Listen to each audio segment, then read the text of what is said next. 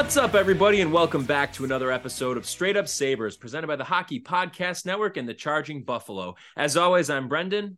And I'm Taylor. And Taylor, the holiday break has come and gone for the Sabres and the rest of the NHL. We're recording this one ahead of their matchup against the Bruins on Wednesday night, but with good reason, because we are thrilled to welcome back a former guest of Straight Up Sabres. You know him as the go-to for all things Sabres prospects, none other than Kris Baker. Kris, welcome back to Straight Up Sabres. Happy holidays. It's a pleasure to join you guys. Good to see you. It's been a while. 3 years? Linus Ullmark was still on the Sabres when we talked last. Oh my God. I thought it would have maybe been like a year and a half ago, but yeah, holy shit. That really puts it in perspective. Wow. We have come a long way since then, Kris. And things are very active for the Sabres in a multitude of ways here. It has been an up and down season, to say the least. Not really managing to hit the high expectations that I think a lot of Sabres fans had, and rightfully so, coming into this season. Of course, the team had some shortcomings there, but certainly the start that they've gotten off to in the 23-24 season has not been what the majority of fans, or the organization for that matter, would have been expecting. That being said, though, one thing that the Sabres organization does have the ability to hang its hat on is the fact that there is an influx of youth and talent within this organization. And so who better to talk to about that than you, Kris? So we're very excited to have you here. And really at the start of all of these conversations that we're going to be having today is the World Junior Championships, which of course are going on right now. The Sabres have 7 players in this year's World Junior Championships. And Kris, we were talking a little bit beforehand, before we started recording, just about the fact that you're not really a big believer that what we see in these early preliminary rounds is really something that is going to tell a story of a player, or you're going to learn something from the player. It's really more so once you get into the medal rounds here. So as we're in the early goings of the World Junior Championships on Wednesday, we're coming off of a huge performance from Jiri Kulich, putting up a hat trick and adding an assist. Canada, as we're recording right now, is absolutely dominating in their match. Noah Ostlund has gotten off to a good start. There's, of course, Anton Wahlberg joining him for Sweden. So, Kris, can you just give me a general overview of the Sabres prospects right now participating in the World Junior Championships and what you've seen so far from them? Yeah, absolutely. I think, and just to clarify too, my off-camera comments to start, I think it's guys like Kulich and Savoie that I'm not gonna, and you know, for fans that don't get to see him every night, they might get a better idea, especially with Savoie, because they didn't get a chance to look at him a lot in preseason. But like Kulich and Savoie, they're such high-level guys, and they have nothing left to prove at the junior level, even though this is Savoie's first tournament. I'm looking forward to seeing those guys in the medal rounds, because that's when the cream has to rise, and you see more of what they're made of, and they have to dig a little deeper. But for these other guys that are playing maybe for the first time, or younger, or on underdog teams, I think they still have a lot to teach us in the preliminary round. I just wanted to be kind of clear on that, because it's not like I'm blowing it off entirely. Of course.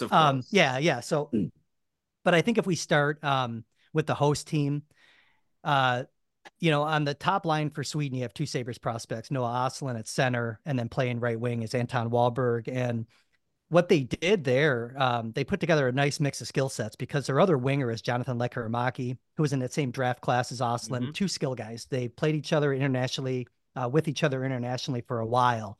And they put a big body there to kind of win pucks in the corners and be a big presence in front of the net. And that's how they're using Wahlberg. So Wahlberg scored Sweden's first goal of the tournament just by setting a screen and getting a piece of an oncoming point shot.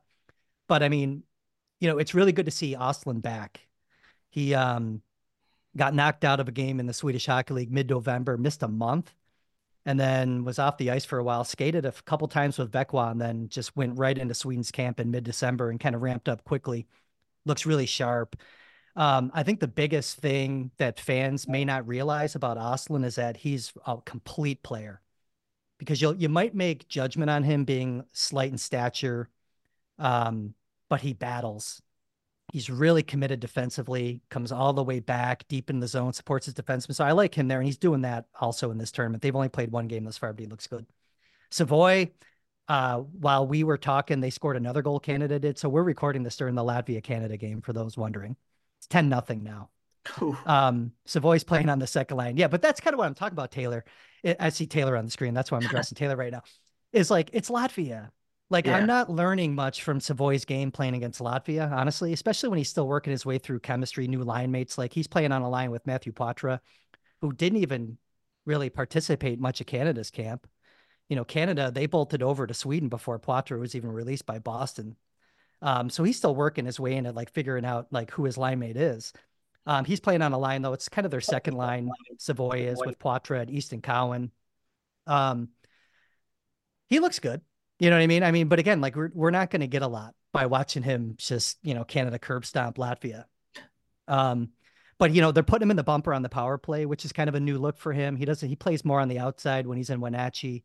So I thought that was kind of interesting to see how they're using him there on their second power play unit. I think through time in those pressure games, when Canada gets to the medal round, I think you'll see them toss Savoy out there on a second PK unit and get him some looks because they're going to want their speedy skill guys out there in more situations, I think. So that's something I'll be looking for. But, that's three of the guys. The biggest guy, though, that I've been really impressed with is Maxim Sturbach. He's their do-it-all guy for Slovakia. First, he's gotten over 23 minutes in the first two games. He's out there on their number one PP, number one PK. He just does everything for them.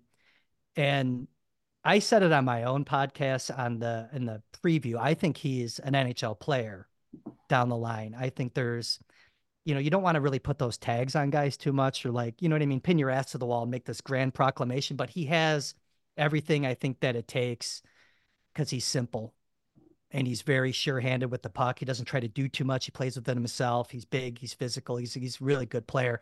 I'm really excited for fans. If there's two players that I think I'm most excited for fans to get familiar with, everyone wants to think it's Kulik and Savoy and maybe Oslo. No, it's Anton Wahlberg and it's Maxim Sturbach.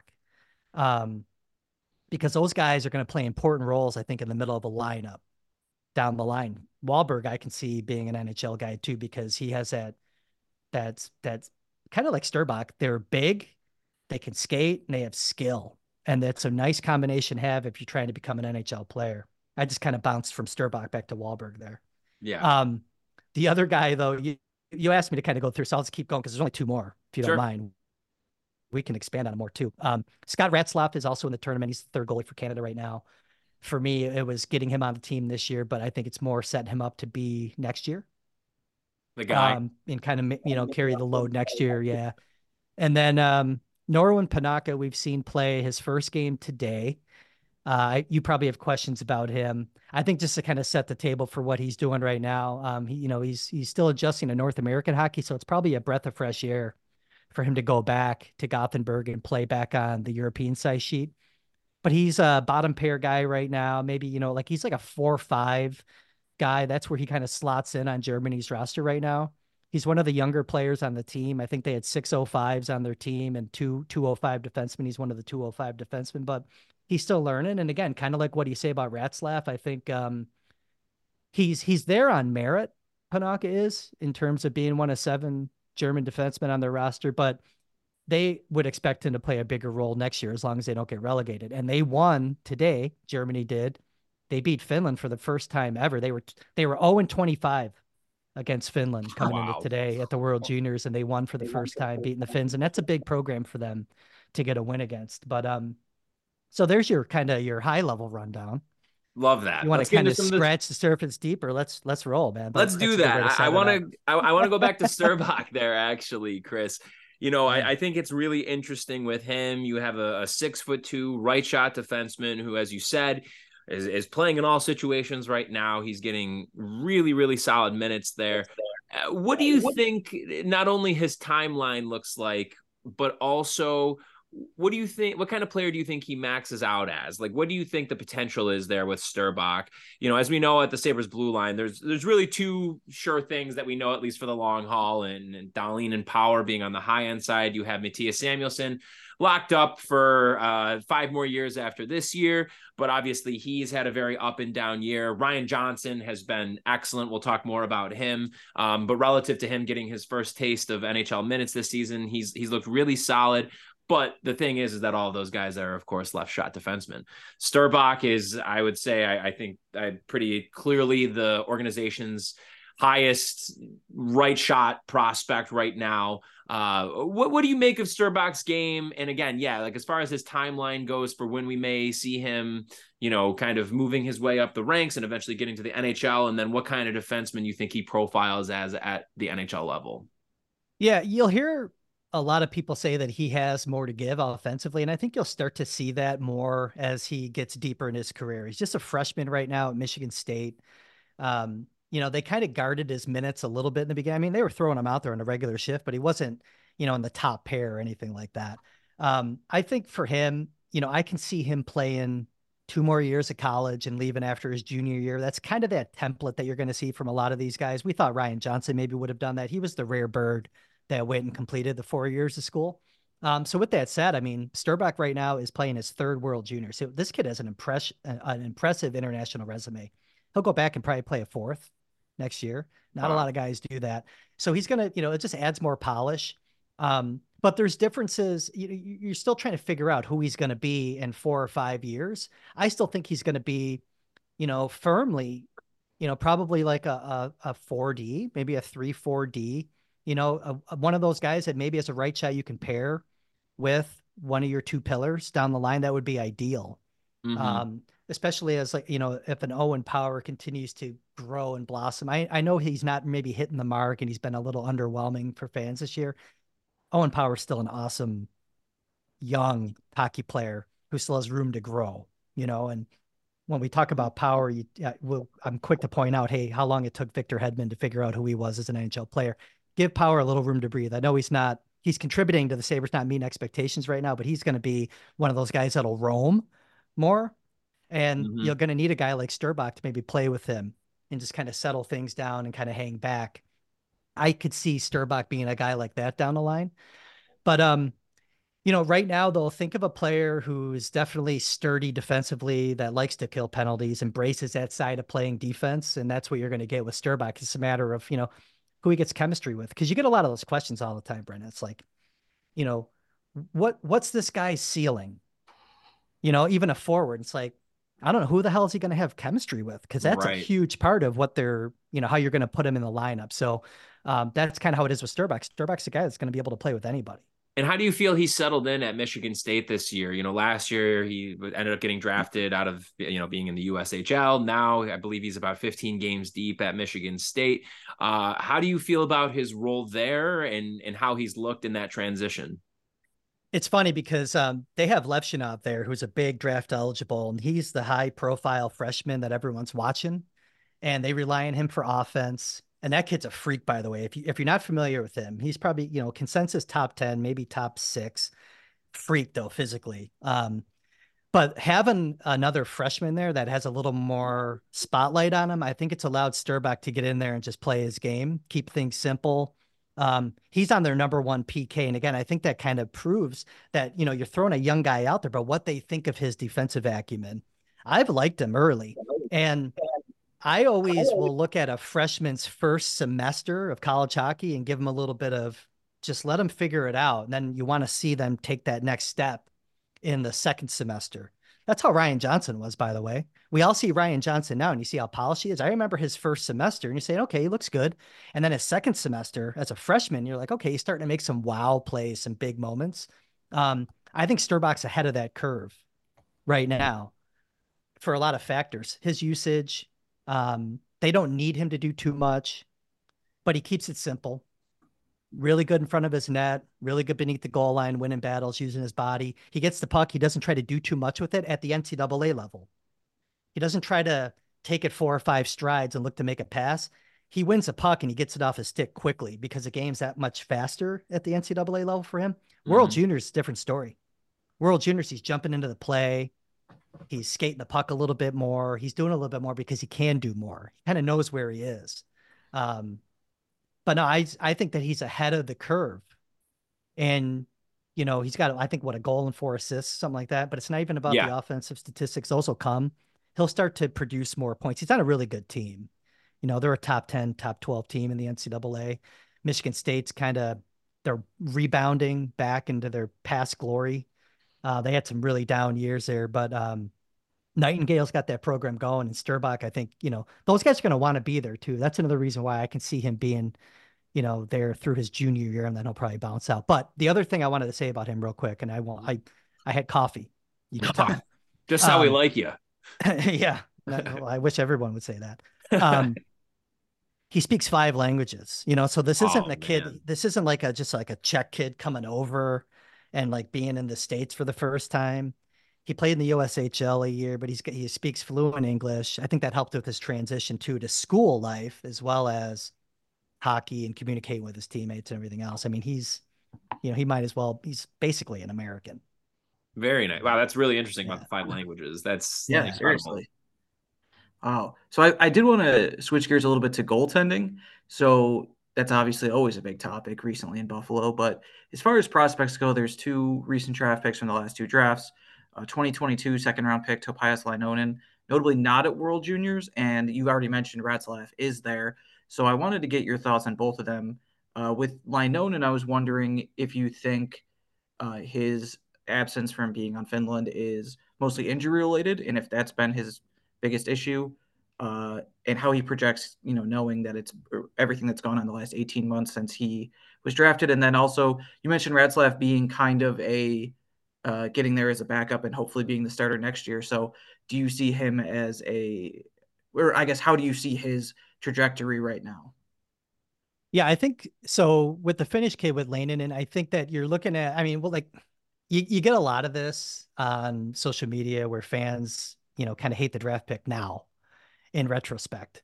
Um, but if you go back to the point in time when they made the pick, they had Portillo. I think they kind of had a feeling that Portillo was going to do what Portillo did. And they didn't fully know what they had in Devin Levi at that time. Um, so I think there's some things there where they needed depth and they took the best goalie in the draft. With that said, he's had a bumpy road since being drafted. That injury. So I think to answer your question point blank, why he's not on Finland's team, it's a combination of both, but it's really the injury more so. I mean, I think it was a heel fracture that he suffered in the spring, kept him off the ice all summer. He wasn't on the ice at development camp. He missed the World Junior Summer Showcase when Finland comes over to Michigan and they do their summer camp. They had an under 25 nations that he had to skip because because his injury flared up again in the fall. Kept him off the ice for a significant chunk of time. And when he got back, he's only had 4 games of action since coming back from his injury. If you're Finland's decision makers and you're trying to win a medal, it's an important tournament for them, the under 20 event. They would have been taking a chance, I think, on putting Lanen in there, even though he's one of the most decorated and hyped goaltenders in his age group. They just didn't see enough of him to evaluate him and put him on that roster. With that said, though, he needs to really step up this year. They needed him in those 4 games that he did play. One, he looked pretty good. That was at the under 20 level. That was his first game back. And then it's been a little uneven. So performance wise, it's not like he went out and said, hey, even though I've only played 4 times, I'm showing you that I'm the best under 20 goalie that you have. He didn't do that. But the injury was the biggest factor for me. But here's the other thing too. He's got runway, man. Goalies take time. He's still talented. I think my biggest thing with Lanen and moving forward is improve your fitness. He's a big kid. He carries a lot of weight. Um, and that'll make him quicker. It'll make him sharper, and he'll rehab from his next injury quicker, in theory. I just, he's got to start taking it. I'm not saying I have the insight into his life where like I'm saying he's not taking things seriously or whatever. You just want to make sure that he is. Sleep habits, that's what I like about him playing professionally. He's around adults. You know what I mean? He's not hanging out with the under 20s, playing Xbox till 4 a.m., Call of Duty or whatever. Maybe he is. I doubt it though. But, that's going to help him get back on track. And I think, he's got time. So let's just kind of give him room to breathe, even though maybe he's not meeting the expectations being a second round draft pick and the first goalie in his class taken. Ratzlaff, I think, is a good prospect. He's a goofy kid in a good way. Goalies are goofy in general, but he's from a small town. He's got a lot to learn about being in the spotlight. That's what I like about him being on this. He's under a microscope right now, even though he's a third goalie for Canada. It's like the biggest team he can play on in his life, being from Canada. He's a little different. He's very well put together. Like when you look at goaltenders, you want to see their body move as one. You say that a lot. And he does that. He doesn't overplay pucks. We saw him at the Prospects Challenge where that first game, he was kind of unsure of himself. Pucks were hit. They weren't sticking to him, but then he got it under control. But he keeps himself in plays. He doesn't scramble a lot. He's not all over the place. So I think from goaltending mechanics, body control, I like where his game's going. And that's good because he's drafted out of CHL. They got this year and next to make a decision on him. It's not like Lanin. And like I was saying with Lanin, you get 4 years with him and they're going to use all 4. Ratzlaff looks good mechanically, and I feel good about his game. I think he's going to be a really good junior goalie next year. And he already is a good junior goalie, but I think next year he's going to be really good. Very nice to have that additional depth in net. As we all know, that is definitely huge, and you really don't know how the trajectory of these guys are going to go. As we all know, goalies are voodoo. But Kris, I want to go back to the 2022 first round class. As we mentioned before, 3 of those guys are currently, the 3 first round picks, I should say, are all participating for the respective nations, and Matt Savoy, Yuri Kulik, and Noah Ostlund. With Savoy and Kulik being in North America now, they both have had the opportunity to be a bit easier to watch for many pretty, devoted Sabres fans. Not as easy, obviously, catching Ostlund and having them over here in North America. I mean, we've seen the historical pace that Kulik has been scoring on for his age in the AHL and how good he's looked, how his game has continued to develop. Savoy, obviously, he had a slow start to last season, ended up really picking it up once the calendar turned and had a good run for Winnipeg in the playoffs there. He ends up having that unfortunate injury in the summer here, so it kind of hurts his chances with really maybe being the first of the younger guys to get a shot at making the roster, which I think also that injury kind of helped pave the way for Zach Benson, which we will also get to in a little bit. And Ostlund, I think that coming out of that draft, that initial, his D+1 year, that because of him playing overseas, not really being able to stick in the SHL, and then obviously with how good Savoy and Kulik looked down the stretch, I think Ostlund maybe got separated from the pack a little bit. Has really turned things around, though, in the time since. I know he's had a strong start to the year this year. He's obviously playing a huge role for this Sweden team. So I'm just curious your thoughts on those 3, and really not so much how they project or anything like that, but in terms of their organizational ranking, where do those 3 guys stand for you?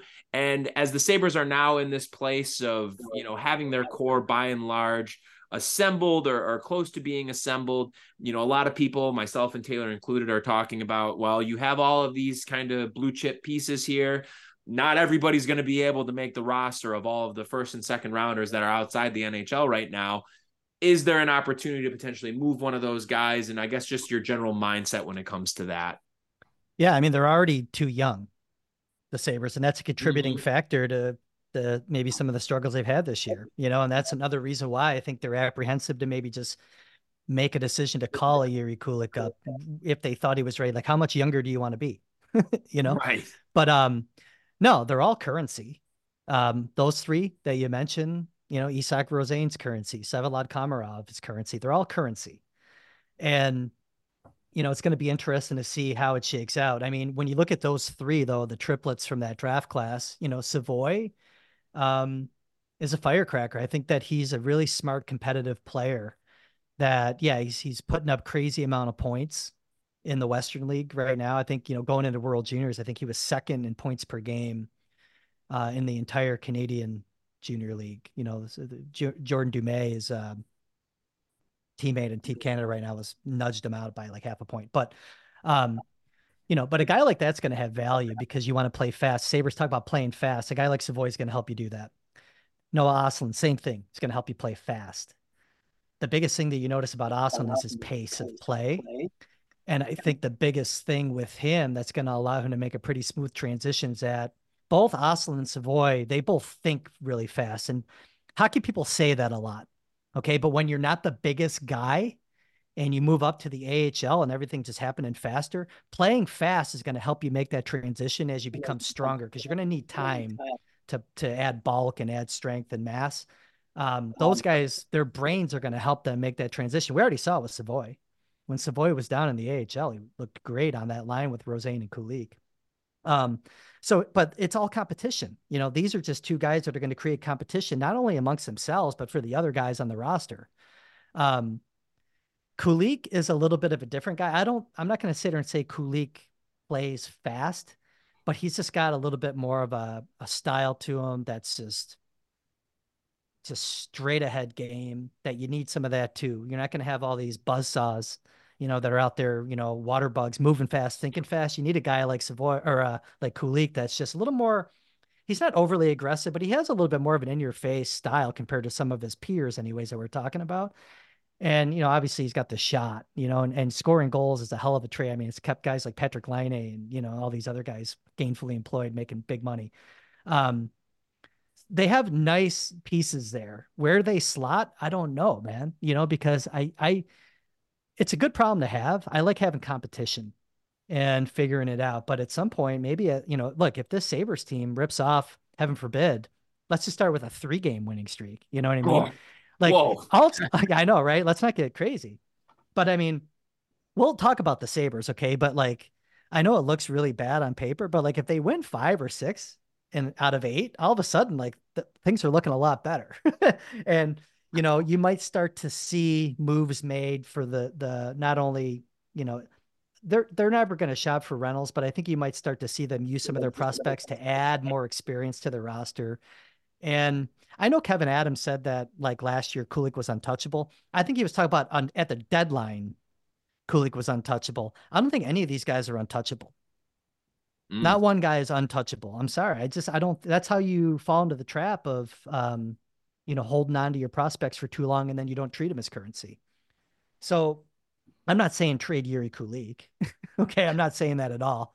I'm just saying like leave every opportunity open to make your team better. Cause that's what it's all about. You're trying to win a Stanley Cup. You're not trying to amass the best prospect talent.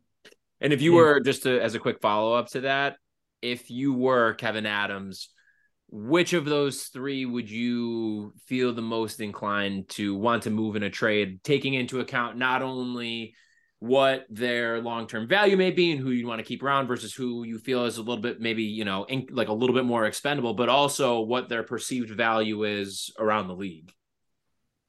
That's a hard question to answer. I mean, because every trade has to hurt a little, and moving any of those 3, like if we just talk about the 2022 guys, is going to hurt a little. So it's a hard question to answer. Like I think it's always easier, and it's kind of funny to say this right now because actually I think the situation's flip-flopped in Buffalo. We went for years in Buffalo trying to figure out where you're going to find centermen. Now it looks like you have a couple decent centermen, and you have a couple waiting in the wings, and you need some wingers. Mm-hmm. You're like, I need another winger here. With that said, Savoy's natural position is a centerman. He's been playing wing in junior. He's playing wing at the World Juniors right now. Kulik is playing wing in World Juniors. I'm sorry. Yeah. Wing in World Juniors. And he's playing center in Rochester. The only guy that you really know you have it positionally is Oslin. Right. He's a centerman. Who would I move if I had to choose one? I mean, can I get back to you on that one? Yeah. Honestly? Yeah. We'll take that. I don't know who I would move, honestly. I might move. I'm not going to answer the question. I'm not going to. How about we'll have you back at the end of the season and we'll revisit then. Yeah, it's hard. I mean, it would hurt. It would hurt losing any of those guys, honestly, because they each bring a lot of value. I think I could speak for the fans. I think fans think that like Savoy is like the guy you move, and I disagree with that. Really? You get that sense? That. Oh, wow. I feel like Oslin is the one. Yeah. Well, no. Yeah. No, because I think if you can project Oslin to add mass, again, he's got to get a little bigger, okay? Because he's had some injury woes since being drafted. But some of the injuries aren't because he's small. Like the guy got hit in the face with a puck last year, got hit in the face again this year in warmups. I mean, I'm not really going to put that on him and being put a cage on that man. Slight. Yeah, and he did. He had the bird cage on for that last couple of games there he played. But no, it's such a hard. Yeah, I'm not going to belabor it. I can't answer that question right now. That's totally fair. Taylor? I agree that's tough because I think part of it is what's the trade? Because if a trade came up, I can't even think of someone who would become available, but it was like someone that would be a winger that would be on your top line or a defenseman that could be, or just someone that's like this is one of the biggest moves of the NHL. You obviously, like to your point, you'd have to put Kulik on the table. You can't just say no to that. Like, it'd have to be a consideration, but obviously, you wouldn't want to move him into trade for like a guy who is an expiring contract that may or may not be in your top six. But I also think it's tough. The example I always use is a baseball one. I don't know if you're a baseball fan at all, but about 10 years ago, the Royals were in a bad way. They traded Will Myers, who was their top prospect, and I think was the top prospect in baseball, for a really short term. It was like James Shields on a 2-year contract, and then a throw in that ended up being way more impactful was Wade Davis as a reliever, who ended up having 2 of the best seasons ever. And they won the World Series a couple years later. And meanwhile, Will Myers was nowhere near as good of a prospect. And I Yeah, I was don't like, think, who? When you said his name, I was like, who? yeah, exactly. Yeah. Like I think he's still in the MLB. He ended up getting traded a couple times. He was like on the Padres. He like, and I don't think that was just them crossing the fingers, like, oh, I hope this guy doesn't end up being as good as they say. Get him out of here. I think it was more like, we know him better than anyone, and we know before anyone that he's not as good as people think he is, and he's more of a just average MLB player. And I think that's something that sometimes only people inside the organization know, which prospect is a little bit overrated. And I think sometimes it's helpful to know that and trade them within that 6-month period before everyone else finds out. So I think that's tough though, because no one like us can actually answer that question, because we really don't know before the team knows. That's what makes it hard. I think all three of those players, and again, just focusing on those three. Yeah. Okay. I think they all have a future in the NHL, and they all have value to an NHL lineup. It's a matter of, again, I don't think there's any, some of it comes down to chemistry, like we talked about earlier. If a guy just can't develop chemistry with some of your better players and he's a high end talent, then that's the guy you move. I don't see any bad attitudes here. These are three players that take it seriously. They want to succeed. So again, it's such a hard thing. I think that, but the biggest thing is that to me, they're all on the table if you can make your NHL team better. Totally. You know what I mean? And I think that's the important note. That's, I guess, what I was kind of wondering about that, is if not only if there was somebody that maybe stood out, but on the inverse of that, if there's anybody that's just kind of like, you know what, I really think that this is going to be like a legit player here, and I don't want to run the risk of doing that. But again, to your point, it's obviously great for us to have this wealth of prospects and this wealth of talent, and not only just having it in terms of the quantity, but the quality of it. Like the three players that we're talking about here, and this is just three of them, but Ostlund, Savoy, and Kulik all profile as very different NHL players, as you kind of lined out their skill sets there. And so it is kind of an interesting thing that, on the one hand, it's like, it's kind of tough to say which of these three that you'd be most inclined to move. But is there anybody of the three, not that it's like a definitive thing, but of those three, Kris, is there anybody that it's like, you know what, like I really believe in the player. I really think that the trajectory is there. I think that the high end upside is there, and like they're just going to hit. Well, I think that, Ostlund's the guy actually, because he's so complete. Yeah, he's complete, man. But it comes with the caveat. He's got to continue to develop physically. He's not tiny, okay, but he needs muscle. He's got every other part of his game. He's worked on his shooting, and it continues to get better. You can see the release on his shot now. It's light and day from where he was 2 years ago. I remember watching him in the under 18s. It's the first thing you said, like, oh, he just needs to add a little more mustard, a little more pop to his shot. Now that puck flies off his stick. Defensively, he's excellent. So, you see traits of, people want to say like Sebastian Aho with him. I see a little bit more like a player that I was in love with back in 2013. I'm dating myself. I know, like Elias Lindholm, like defensively competent and can really move that puck around the offensive zone and play with pace. He does it all. A guy like that. That's what I'm saying. Like, it's not Ostlund for me. If fans want to say that because he's out of sight, out of mind, I get it, right? Because you don't know what you don't know. But he's really, even if he's your third line guy. Oh yeah, that's crazy good to have, on your roster. So he's pretty complete. Again, that's what makes it hard to answer that question. Yeah, we're sitting here, we're like 10 minutes on this question, man, and I still am nowhere near the answer from where I was the minute you asked, because like with Savoy, you just look at it, dynamite, competitive, and he adds so much pace to you. And he does back check, you know what I mean? But not like Ostlund. Right. Ostlund's a true centerman, man. Like, he embraces playing the position. I love his game. Give me 15 pounds. And then I'll say, there's your guy. There's your surefire guy. That's really great insight. I have just like I'll do like set the timer for like 45 seconds. I'll give like Go. Wahlberg. We should talk about Wahlberg real quick, I though, was because gonna, yeah. Wahlberg, he turned 8. So he was 17 when he was drafted. Okay. So he's 6'3", about 195 pounds. He could play center. He could play wing. And he's another guy that it's been hard to keep him down the lineup on his Swedish Hockey League team. He's been playing second line all year. He's 18 years old. He turned 18 at development camp. So like, he's still like this, like still figuring it out, as a human. Okay. He's 18 and a half years old. He's going to be a guy, I think, that is going to be in Rochester next year. And I think he's excellent, versatile.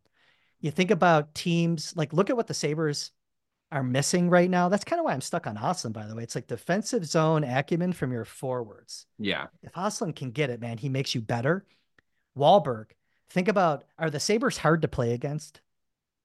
I don't think they're very hard to play against. No. I think Wahlberg projects as a guy that's going to be very hard to play against, not just because he's like this massive specimen.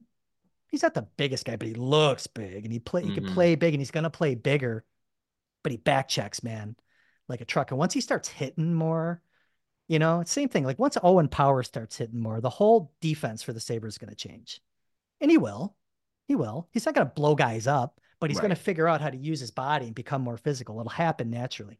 Wahlberg's the guy that I want to just put on the radar for fans, that I think you're going to see him in Rochester next year. He's going to be really young and raw, but he is really talented and he gets it. He gets how to play in all 3 zones of the ice. When he was drafted too, I know that there was a little bit of back and forth as to whether he would be best suited on the wing or at center. Do you have a sense of where you would like to see him or where his skill set would be best used? I like him on the wing right now. That's where I've seen him a lot this year. I just think it simplifies his life as a young player. I mean, could he develop into a center? Like, I think it's nice having a guy that can play center if you need him to. It's a hell of a lot harder moving a guy off the wing to play center. Any guy can go out and play a wing. You know what I mean? But I think that's where having that size, I mean, look, would I love to have another, 6'3" plus centerman on this team? Of course. But I like him on the wing right now. I think he plays an important role there. And I think if I look at the Sabres wingers right now, Benson, like you're going to need that mix. I think you're going to want that big guy out there, especially if Benson's going to be profiling to play in your top 6. Maybe Savoy pops up there at some point. He's 5'10" on a good day. You need that guy that length too. Because the biggest thing about Wahlberg is he's so disruptive with that reach and that length. That's good to have in the middle of the ice, but you want that skill set, I think, out on the wings too. Yeah, makes sense. So want to get to a word from our sponsor real quick, but before we do you have a pick for who is ultimately going to win gold at this World Juniors? I want the USA to win. I'm the biggest USA hockey honk that there is, but no, I think USA is going to have. I think because I have the goaltending. Goaltending will make or break whoever wins this tournament. Sweden's got a smaller goaltender, Hugo Havlid, who just shows up internationally. I think Sweden is going to have. They have a lot of juice. I think they're a really strong team. I'd love to see a Sweden USA gold medal game with USA coming out on top. That's what I could reasonably see. It's not what I want. I can see it happening. Okay. All right. So let's hear a word from our sponsor real quick. This episode is brought to you by DraftKings Sportsbook. So Thursday night, you're listening to this episode. We have a Edmonton-San Jose game. Edmonton has been red hot. San Jose has been better, but, better than they were in October. It's still not good. DraftKings sees that as a huge advantage for Edmonton, minus 310 on the money line right now. So if you're interested in that or any other NHL game, you can find them at downloading DraftKings Sportsbook app now and using the promo code THPN for the Hockey Podcast Network. New customers can get $150 instantly in bonus bets for betting just $5 on hockey. That's code THPN only at DraftKings Sportsbook, an official sports betting partner of the NHL. The crown is yours. Bonus bets expire 168 hours after issuance. Gambling problem? Call 1-800-GAMBLER or visit www.1800gambler.net. In New York, call 877-8-HOPE-NY or text HOPE-NY at 467-369. In Connecticut, help is available for problem gambling. Call 888-789-7777 or visit ccpg.org. Please play responsibly on behalf of Boot Hill Casino and Resort. 21 and over, but age will vary by jurisdiction, void in Ontario. See dkng.com/hockey for eligibility and deposit restrictions, terms, and responsible gaming resources. NHL and the NHL show are the registered trademarks of the National Hockey League. Copyright NHL 2023, all rights reserved. All right, we're back. Should we move on to the current Sabres, the young fellas in the current Sabres? What do you think? Let's do that. Absolutely, yeah. All right, let's start with Benson, I guess, then. First round pick. People didn't expect him to fall out of the top 10. He did, and he immediately proved those people who didn't expect to see him fall out of the top 10 correct and looking good basically every step of the way, made the team, blew right past his 9-game sample before, he's in his entry-level contract now, and seemingly no real complaints from people. So I guess the first thing I want to ask is, are you surprised at all that he was able to become a established NHL player at 18, even as someone who liked him? Did you expect that, or were you even surprised? I think we're always surprised. I think when it happens, but no, I mean, being familiar with the player, I mean, he's just incredibly smart. I mean, that's what, I know it's almost cliche at this point to say that when you're talking about Benson, but it's the truth. And you really didn't know how smart he was until you saw him playing against the best players in the world. And like, there was a game in preseason and you're like, holy shit, man, this kid like just blends right in and he gets it. And he's like, it's refreshing to see a smaller guy that can outthink 6-7 year vets. And it gives you a lot of hope too. Like he's scratching the surface, he's going to keep getting better, which is crazy. So, I mean, it's always surprising, I think, to see a young guy just come in and do. Is he Connor Bedard? No, of course not. You know what I mean? Did he get an opportunity that was supposed to be Matthew Savoy's? Yeah, 100%, 100%. But yeah, no, I think it's great. I love him on that line with Middlestat and Greenway. I think that's probably where we should expect to see him for a little bit here, as long as Casey Middlestat's a Sabre. Wow, that's another whole question in of itself there. Well, with Benson too, we're going to get to Levi after, but with Benson, one of the things that, was really at the top of this bill for the player that we were getting, obviously we know about the offensive side of the game and the playmaking ability, but his defensive instincts and his defensive impact. And even in the early goings of this season, not even halfway through the season yet, you really have started to see that shine more and more. It's little things, whether it's just like defensive awareness and knowing, when he has to, make sure obviously that he's out of his deployment, but also knowing the times when it's appropriate for him to kind of creep in a little bit more to help out the defense. His stick work, I think, is another thing that's been very, very impressive. He, is a much better defensive player than Jeff Skinner, but I think that they both he has a similar trait to him in that he's just very good with disrupting plays with his stick, whether it's stick checking, getting in passing lanes, what have you. So, as far as Benson goes, Kris, can you talk a little bit more about how, an 18-year-old applying that level of a defensive game at this point, how that's going to ultimately impact his development in the long haul? Well, he's going to get more minutes. He's going to get more opportunities to play with better players if he's showing the coaching staff, regardless of who's behind the bench, like that he can be put out there in any situation, defensive zone draws late in games, protecting a 1-goal lead. Like it's going to make him better. He's going to see more situations. Benson, we mentioned his brain and his smarts, but when you combine that with effort, like crazy effort, it's a pretty serious combination to have in a hockey player. It doesn't matter if you're 5'5" or 6'5", you know what I mean? And that's how he's getting by right now. So, and it also helps that he's got really good hands. Yeah. You know what I mean? Like that first goal that he scored was stupid, like absolutely stupid. Right. But like, it also looked like so natural and how calm and cool he was doing it. But I mean, so we talked about his brain. We talked about his just dogged work ethic. He's nonstop moving. He's relentless. He doesn't give up on a play, and he's got crazy skill. It's pretty wild that he went where he did in the draft, right? In retrospect. But no, that's like, maybe he's the untouchable. Maybe he's the untouchable young guy. I think that's fair. Given how things have shaken out, I think that that's very fair. I mean, I think has definitely asserted himself among the rest of the pack, in terms of the guys who've been drafted, even, go back last 2-3 drafts. I think that he's pretty much at top of the list at this point with just how he's been able to very comfortably hack it at this level. Obviously, there's growing pains there, as you would expect with an 18-year-old, and he's just going to get better, and there'll be ups and downs along the way. But yeah, I cannot see any kind of a scenario that they would move him at this point with just how well the start of the season has gone. And speaking of guys that probably also apply here, unless you had anything else on Benson. Well, no, I was going to say that you mentioned the stick, and I think that was important that you mentioned that, because that's how he has to get by right now, because he's not going to out muscle guys. So he's going to try to outthink them. He's going to use his stick. That's what's leading to, like, he takes penalties because his stick is so active. Yeah. Trips, slashes, he's going, but 9 times out of 10, he's going to get the stick lift. He's going to strip the puck. It's worth taking that one penalty out of every 10. But you'll start to see, I think, fewer of those as he gets stronger and he can start to use his body more. He's still going to use his stick, but he'll be able to nudge guys a little bit more, because you see at the junior level. You saw it in preseason. Shoulders a guy off the puck, steals the puck from him, goes down. As he gets strong, you got to remember, he's still a kid, man. And think of all these players that you see on the Sabres now. Tage Thompson, Casey Middlestat, go back, Reinhart. Look at them now and look at them when they were 18. You see the physical difference, neck, body. Think about Benson in 5-6 years.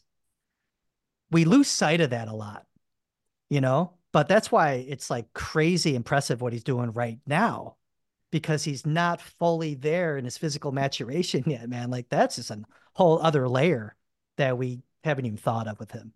Very exciting for what the future can hold for him. To switch gears to the net, Devin Levi has been excellent since he was called back up after a very, very brief stint in Rochester.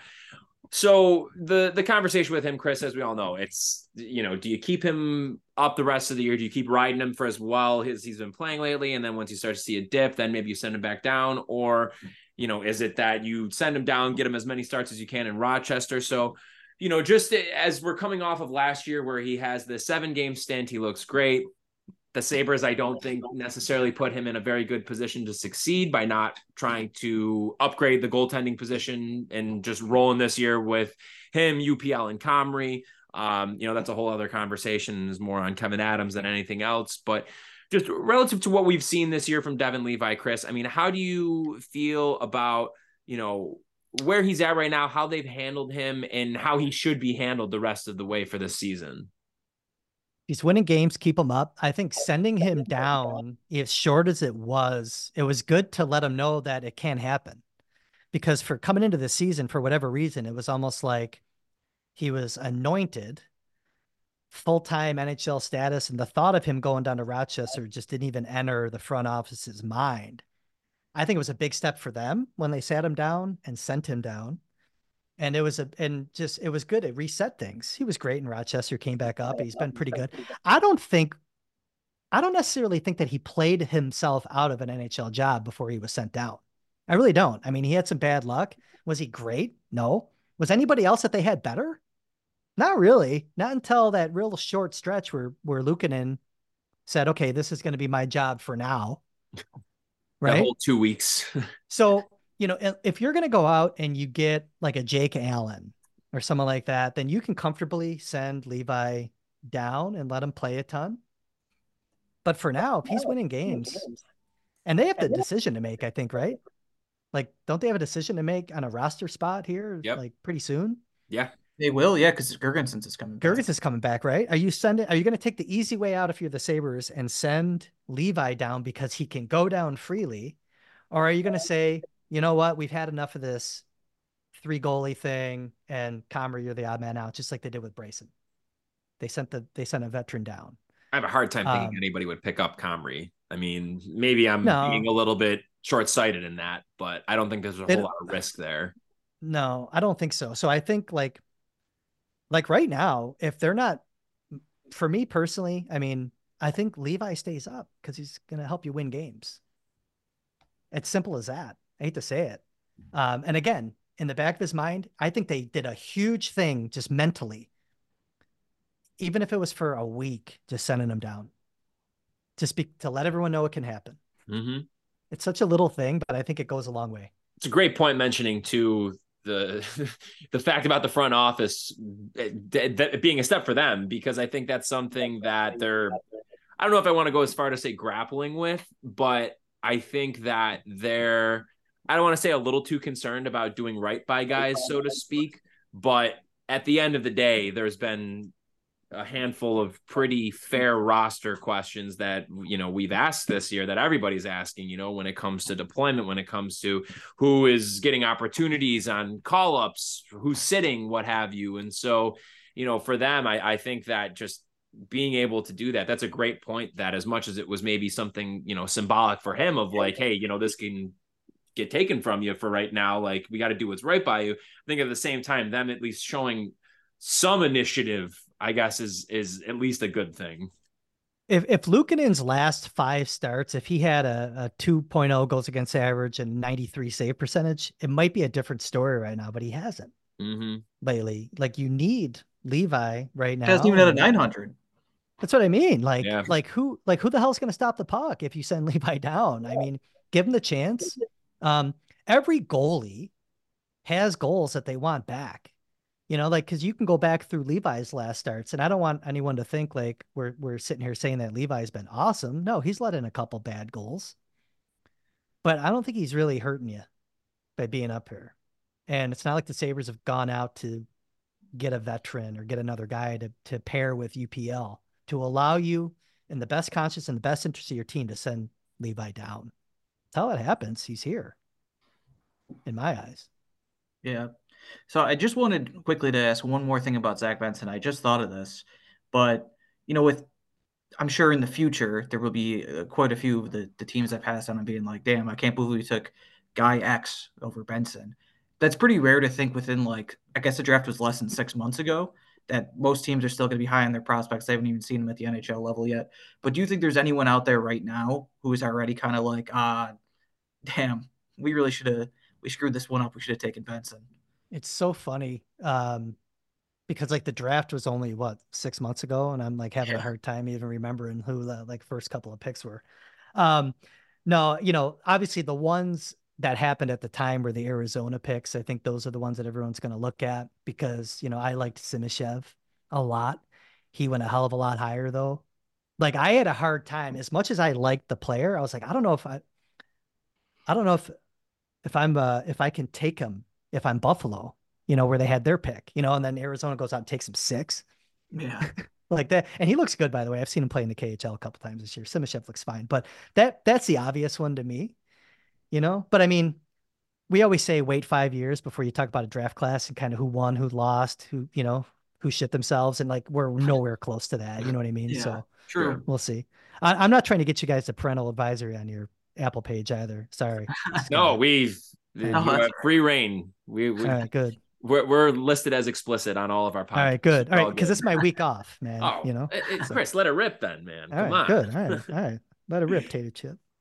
All right. Well, so just, I guess, one last thing on the Sabres too that I wanted to just throw out there. You know, one of the things that Granato has really been able to hang his hat on is how he has been able to help turn around the careers of a few guys, really help with their development, putting them in positions to succeed, what have you.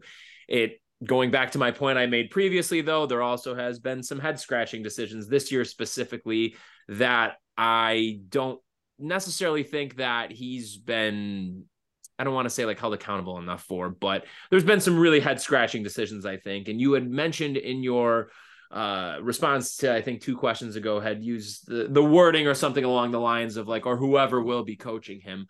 So just given how young this Sabres team is, given the influx of young talent coming up through the pipeline right now, what's your sense on Granato? And do you feel as though he is not only the appropriate coach for like the moment right now, as they're getting ready to take this step into being a legitimate playoff team, or at least they're building towards that way, you know, kind of coupling that with him being able to still have the ability to cultivate some of the youth and help these guys grow and improve their games. Do you think Granato is the guy for that? Or do you think that maybe it's best for the Sabres as an organization to look elsewhere if this season ends up falling flat and they don't make the playoffs? Yeah, I think it's after the season at this point. I don't think they're going to make a mid-season change. I think, and we'll find out here, you know, like in the next couple, I think it's on the table. Like, I do a podcast when Matthew Fairburn's working. He's off right now, but we talked about it a couple of weeks ago where I said, look, I think Granato for the first time in his tenure is on watch. Now, that's me saying that, who's probably the most patient guy in the world with coaches, with players. You know what I mean? Like I'm always just saying the players got to figure it out. Granato should get credit for a lot of things. Like I think like making the penalty kill better when he put Tage out there. Now I know Tage just like busted his hand or whatever because he was out on the penalty kill because he doesn't know how to block a damn shot. You're gonna put that on the coach. You're gonna put that on the player. Might put it on a player for not knowing. Don't leave your glove out there.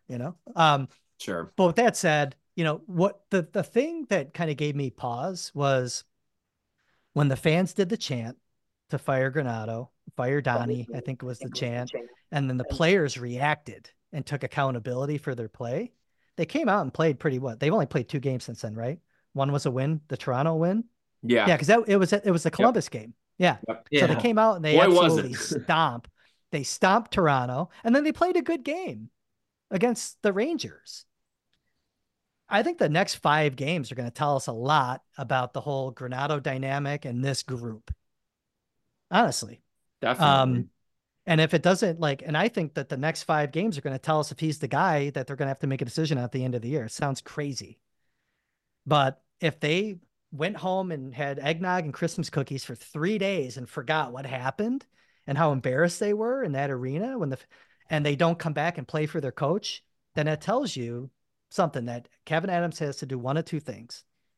Make a decision on the coach, maybe sooner, even though he doesn't want to. Yep. Or you really want to shake the group up, you get rid of a guy that everyone likes. You make a trade and you move out one of their boys. And I'm not talking about trading Victor Olofsson or something like that. I'm talking about you take a player that has value in the league that's having a really good year that might price himself out if he keeps having a good year. I don't have a target on Middlestat. I love Middlestat. I'm just saying he's the guy that might make the most sense that a month ago no one wanted to talk about. And people may still not want to talk about moving him because he's that valuable to your team. But if you're not winning anything with them and you need to shake the group up and you think that he's going to have value somewhere else, you can get a pretty good return for him. I'm making the call. I'm having conversations about that player. I'm sorry. I'm not trying to trade Casey Middlestat. Trust me.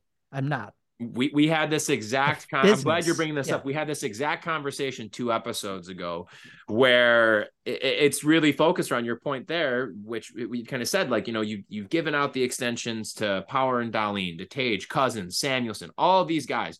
And at the time of them signing the contracts, obviously it's all worth it, but you do have to ask the question though, are you going to keep handing out longer term deals when the core that's in place right now hasn't done anything yet? They haven't won at all. And granted, it's early and everything like that.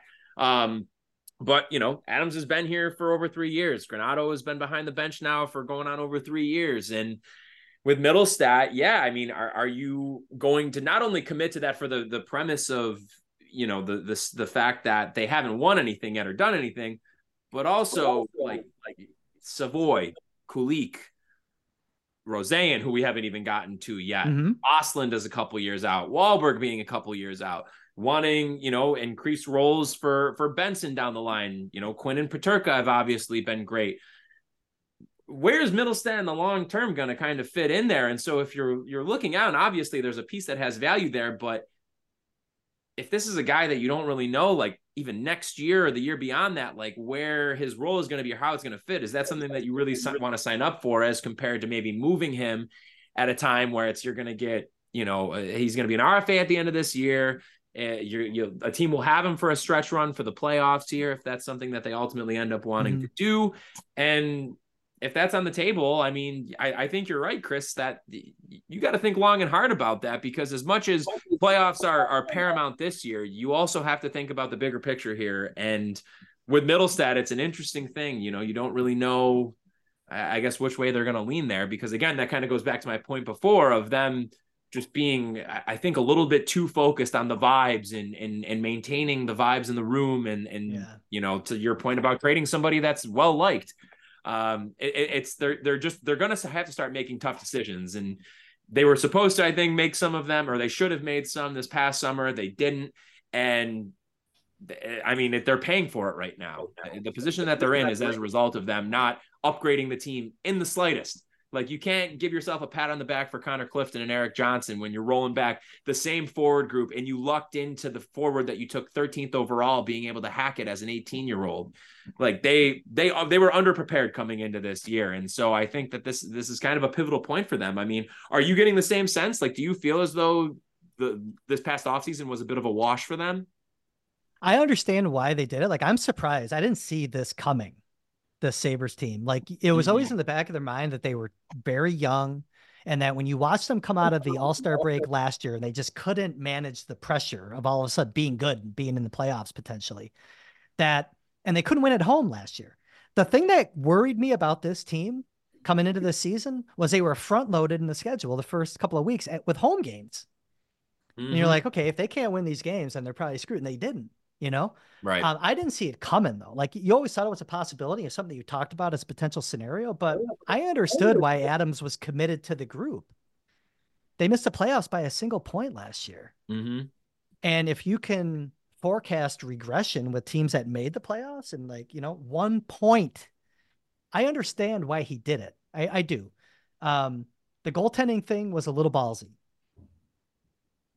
to not give, because I just think it's an important position, but like the defense, like I get it, man. Like, if you're going to have, if on the pretense that Matthias Samuelson's going to be healthy, and you have those three guys that were playing over, like, can safely play over 23, 24 minutes, Power, Dahlin, Samuelson. I get why you brought in Eric Johnson for his experience, because you need guys that been there, done that. I don't think, though, that you could forecast maybe the drop off, because outside of settling the PK, which he should get credit for sure, at least in the beginning of the season, there's not a lot else there that he's been able to do. But his value off the ice is legitimate, from like talking to people that are down there, and like he's legit. So I don't know, man.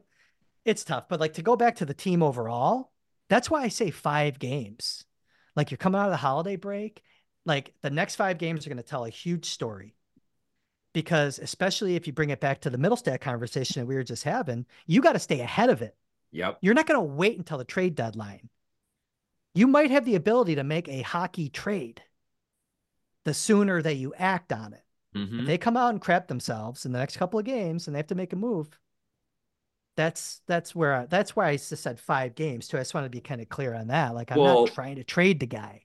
I honestly, Kris, I think it, even taking it a step further, I think these next 10 games are going to characterize what's going to happen with this season, because as we know, the biggest problem for the Sabres this year is that they have not been able to string together win streaks. They haven't been able to win back-to-back games. They got some winnable games coming up though, man, right? All right, the next 10 that they have, if they can't rip off like 7 wins out of these next 10, then they're hopeless. Boston tonight, obviously that's going to be a tough one. You then have Columbus, Ottawa, Montreal, Pittsburgh, Seattle, Ottawa, Vancouver, and you wrap it up with San Jose and Chicago. I mean, that's got to be 8 wins there, right? At least 7? Yeah. Oh, no, totally. Yeah, 100%. 100%. Taylor, that's what I'm saying. They have winnable games. Yeah, I mean, I think you could, if they're like 5-5 in that, I think you could almost reasonably say the season's over in terms of playoffs. Like, there's no other way around it. They have to be getting 6 points from 10 games, or sorry, 6.5 points per 10 games from here on out to be a 95-point team. Yeah. So if you can't start right there doing that, I don't know. And they've been really hit or miss about beating bad teams. So this is the moment. Well, they have a score to settle with Columbus. Yes. Like, if they don't show up for that game, yeah, then I think that tells you everything you need to know about this group. Yep. I agree. They need to have the Columbus game last year where Tage had the hat trick. Not that repeat, man. But yeah, Taylor, you had another one? Yeah. So it's just talking about some other guys who aren't at World Juniors but are, still relevant. One is Isaac Rosen. People talk a lot about the potential bringing up Kulik. He obviously is tied for the AHL leading goals. But Rosen's been also really good in Rochester. So what have you seen from him so far this year? And not that he would come up to the Sabres this year, but do you see him as a guy that could take the step into the NHL by next season?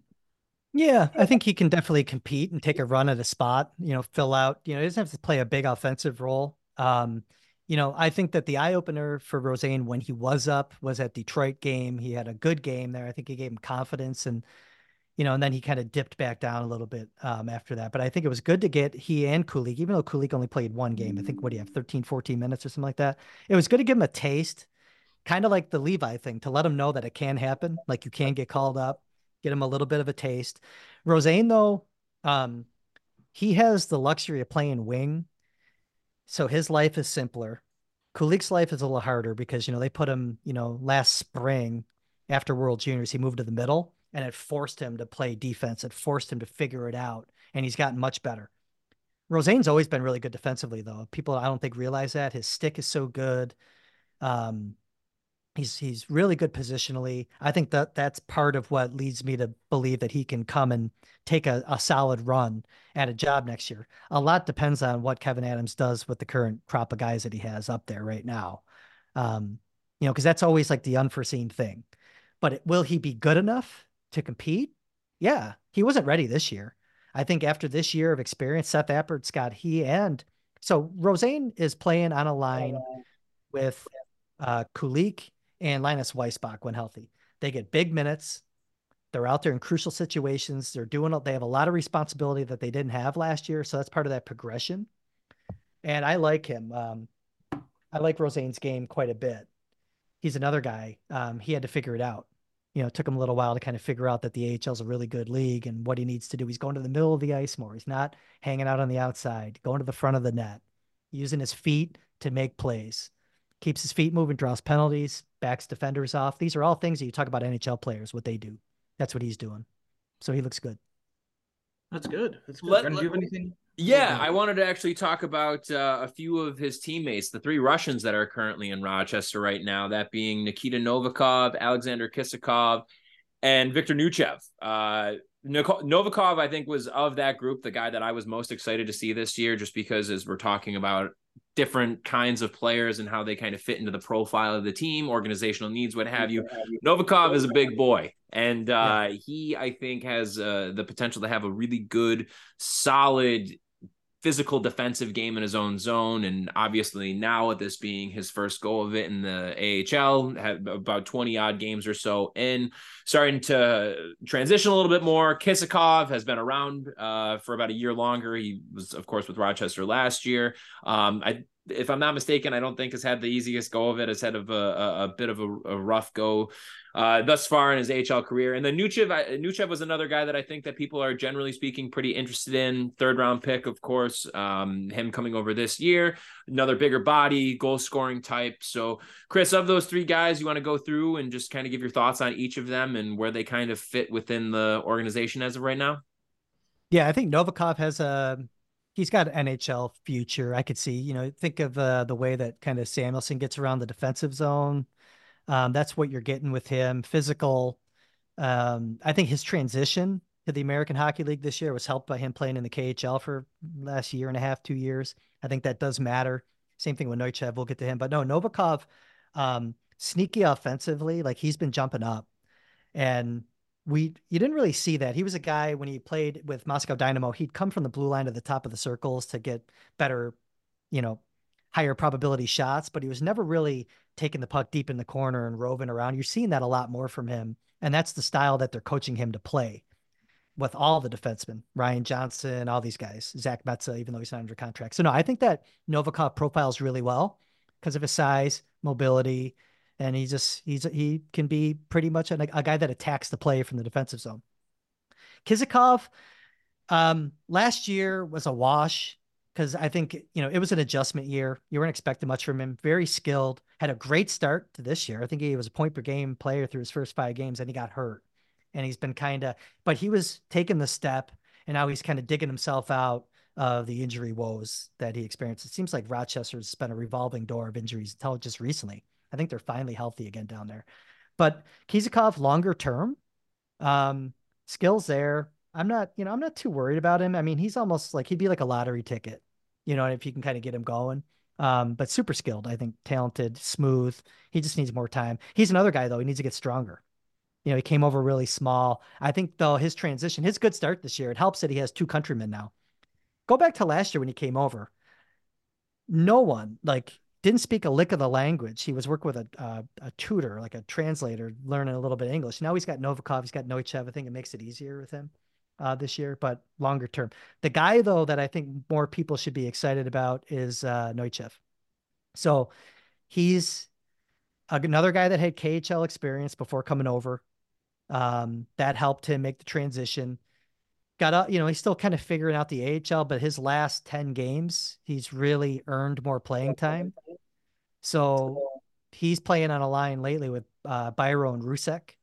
And what that does, it's allowed him to use his natural gifts more, his shooting. He's a guy that can really shoot the puck. He can get into scoring position. He has guys now that can find him more. So you're seeing him get more shots on goal. You're seeing him just be more productive. But he's getting more ice time, more responsibility. He's earned it. Seth Appert talks about his practice habits. Um, Again, I think part of having that KHL experience, playing professionally as a young player and then coming over, you know how to prepare for practices and games as a pro. You're seeing that with Neuchev. So there's your kind of your capsule on those three. But I think Sabres fans shouldn't sleep on Neuchev. Maybe not this year, but I mean, you start talking about him maybe by the tail end of his entry-level contract. Kris, how about the guys that we haven't talked about? I mean, we've gone through a healthy amount of the prospects here, but is there anybody that we haven't chatted about that you feel as though should also be more so on Sabres fans' radar? Anybody that within their respective leagues, whether it be in juniors here in North America or the collegiate level or overseas, that you feel as though has really taken a noticeable jump this year? Well, there's two other Russians that we could talk about since we just did the Russians. So let's talk about Vsevolod Komarov. He was probably like the big prize that already moved at the QMJHL trade deadline. He went from Quebec to Drummondville. What I think what's important to note about him is, he gets a lot of offense at the junior level, but he's another guy that, he's big, 6'3". He's another guy who can play physical. He's a little more lumbering though. He's not the skater, and I don't want to sit here and say, that Novikov is like the most graceful skater, but he's a better skater in my opinion than Komarov. With Komarov, they have the same mentality. They're physical. They pay a price in the defensive zone. So I think that, if you're just looking at stats at junior, you might think that Komarov is one thing. I don't think necessarily that Komarov's going to be a big offensive producer professionally, but he's going to be a guy that makes you better defensively.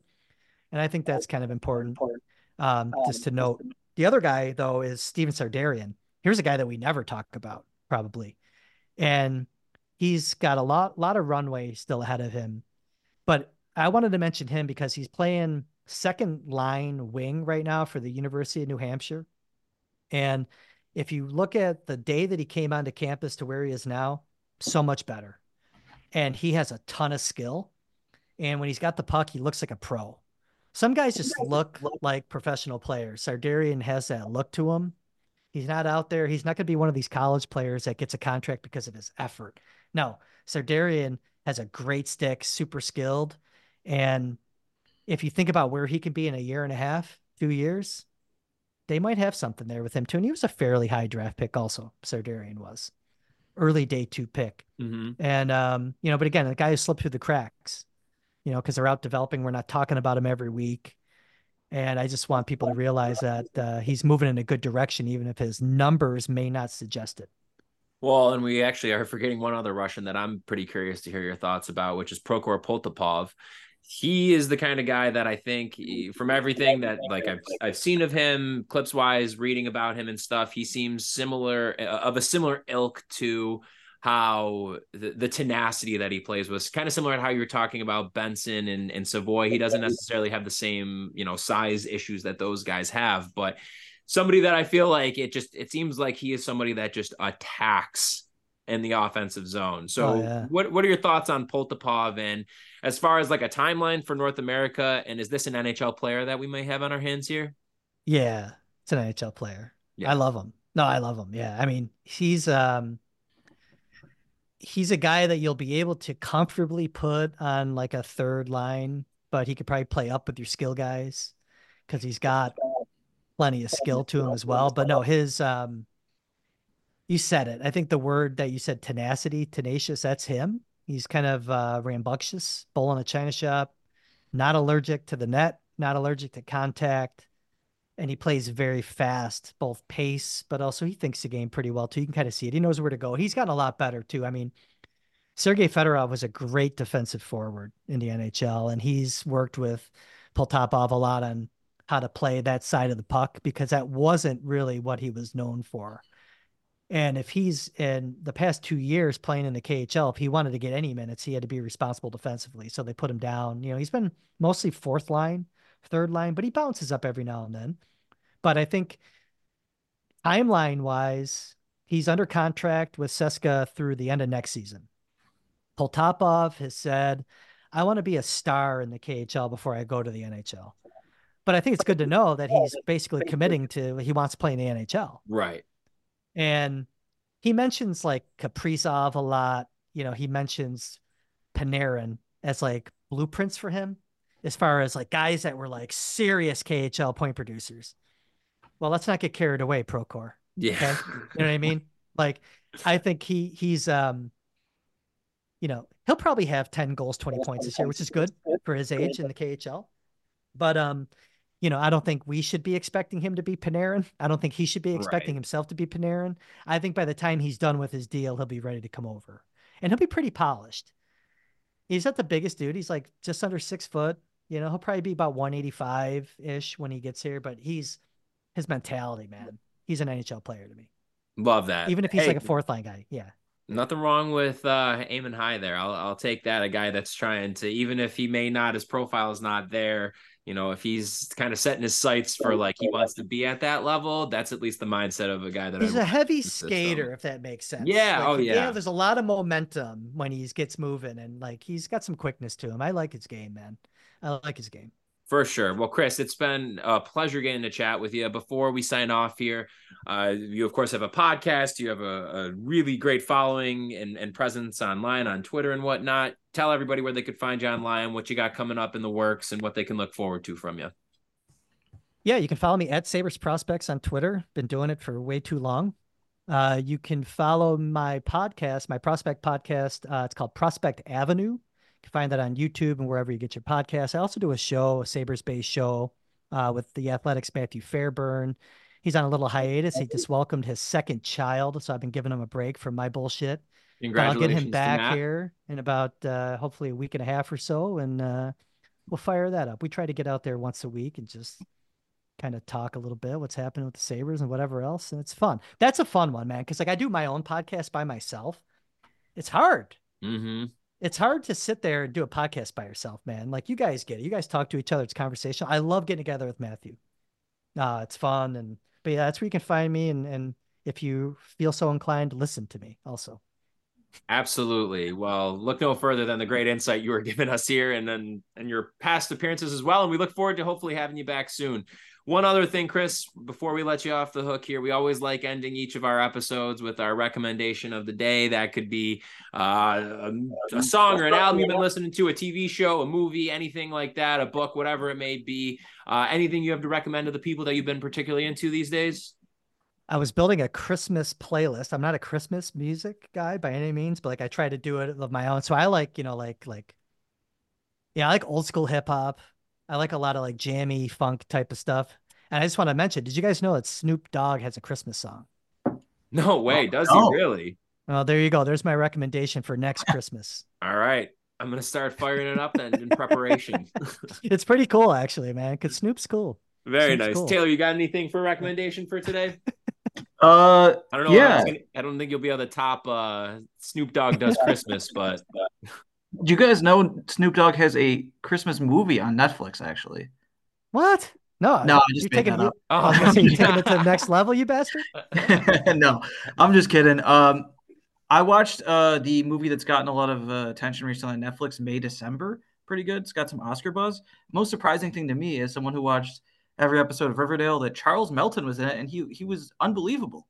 And now people are talking about this guy winning an Oscar. I was very surprised by that, but people you recognize from it, Julianne Moore and Natalie Portman. So good movie, I thought. Very interesting. It's to be clear, it's a pretty adult movie. It's I wouldn't call it like a family Christmas movie. So, if you're interested before the Oscars or whatever, it's worth giving a shot. There we go. All right. I will end with a song since Kris, you were saying, you like a little bit of old school hip hop. I'll go with a song that came up on my shuffle the other day, that one of those ones that you forget it exists. And then you hear it, and you're like, oh my God, I forgot how great this is. The Seed 2.0 by The Roots. Oh, there you go. So yeah. there you go. A little bit of roots for you there for the like Philly's finest right there. There it is. Exactly. All right. Well, Kris, again, thank you so much, everybody. Make sure you're following him on Twitter at Sabres Prospects. Make sure you're checking out both of his podcasts. Kris, we can't begin to tell you how much we appreciate it. We're looking forward to hopefully having you on again before the end of the season. And we thank everybody who's been listening to this episode of Straight Up Sabres, everybody. Make sure you're checking out both of the presenters of this podcast, both the Hockey Podcast Network and the Charging Buffalo on their respective websites. Whatever streaming platform you're currently using to listen to this episode, make sure you're checking out all of our fellow shows. And of course, make sure you are following the Hockey Podcast Network and the Charging Buffalo on social media, Facebook, Twitter, and Instagram, where you can also find us, Straight Up Sabres. And before you close out of this app, whatever you're using to listen to this episode, make sure you're either followed or subscribed to us and leave us a nice little rating or review, as we always very much appreciate that. Last but not least, we have our wonderful sponsor, folks. Don't we love them? Oh boy, we love them so much. DraftKings Sportsbook. Use that promo code THPN at checkout to take advantage of great deals. We'll be back with a brand new episode on Monday, everybody. Ringing in the new year with our first episode of 2024, so tune in. We'll be back, but in the meantime, enjoy the New Year's celebrations. This has been Straight Up Sabres.